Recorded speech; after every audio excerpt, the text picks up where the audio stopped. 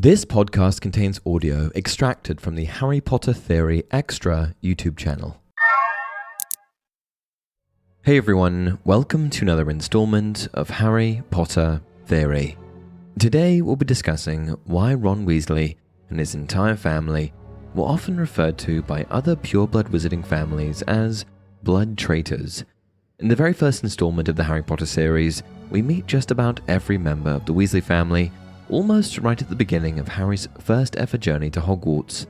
After Harry approaches Molly, Percy, Fred, George, Ron and Ginny to ask for help finding platform 9 3/4 at King's Cross Station, it becomes instantly clear that the Weasleys are a warm, friendly bunch who are willing to help out a stranger.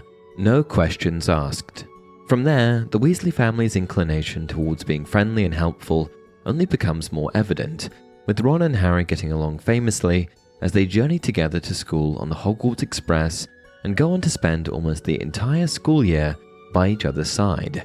And as the years go on, Harry spends more and more time with not only Ron, but the entire Weasley family, being invited to stay over at their house in the Burrow during the holidays and even for other special events and occasions like Bill Weasley and Fleur Delacour's wedding. In Harry's eyes, the Weasleys are wonderful, loyal people. So why is it that some witches and wizards have accused the Weasley family of being blood traitors? What exactly does that mean? Well, as many of you will well know, quite a few of the pureblood families within the wizarding world hold incredibly prejudiced views of muggles, aka people without magical abilities, as well as magical folks who are muggle-born or whose lineage include muggles. But, of course, not all pureblood families feel hostility and resentment towards muggles, including, you guessed it, the Weasleys, who are as pure-blooded as a wizarding family can be.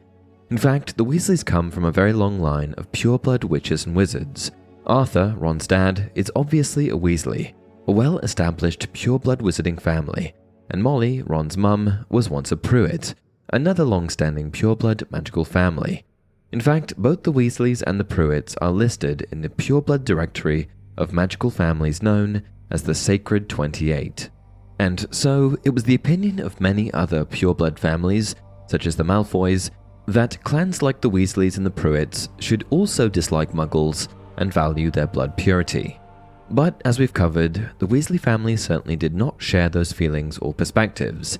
Not only were they unbiased about bloodlines, they also thoroughly enjoyed learning about the muggles and their world, especially Arthur, which is made quite clear when he meets Hermione's parents for the first time in Diagon Alley. "But you're muggles," said Mr. Weasley delightedly. "We must have a drink. What's that you've got there? Oh, you're changing muggle money. Molly, look!"